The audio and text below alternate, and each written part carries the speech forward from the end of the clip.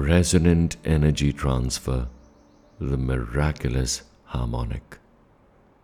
The average electricity transmission loss is about 20%, and yet we marvel at our achievement.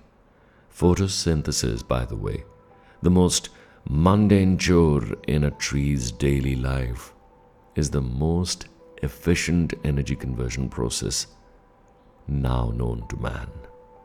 It baffles modern scientists how tens of thousands of chlorophyll molecules sit in perfect alignment simultaneously.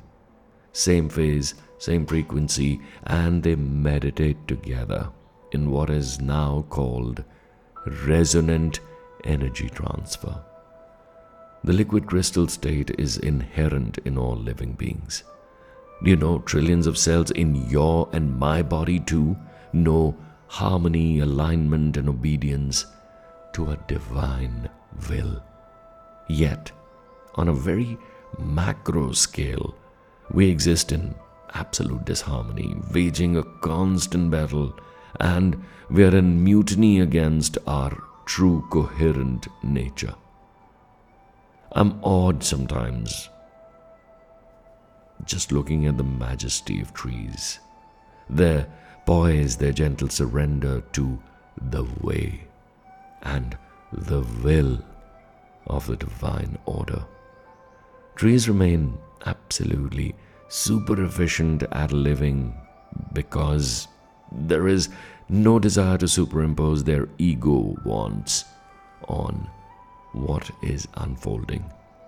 There is no strife and struggle against life's very natural ebb and flow. There is no me first.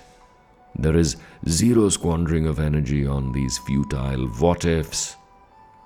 The tree consciousness is in a pure state of love.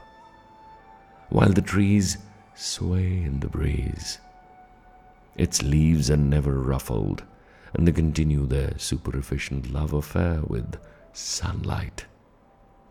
And there's a constant Surya Namaskar, all in tune with the subtle frequency of the unstruck sound, the Anhad Nad. It is a perfect cue for musing on any day of your life. As a beautiful papaya ripens, remembering the sun, smearing its own color all over its body. I prefer to go into resonance with millions of trees in the world right now in this moment, and so should you, singing in absolute harmony, getting in chorus with this Om of the omniscient absolute surrender.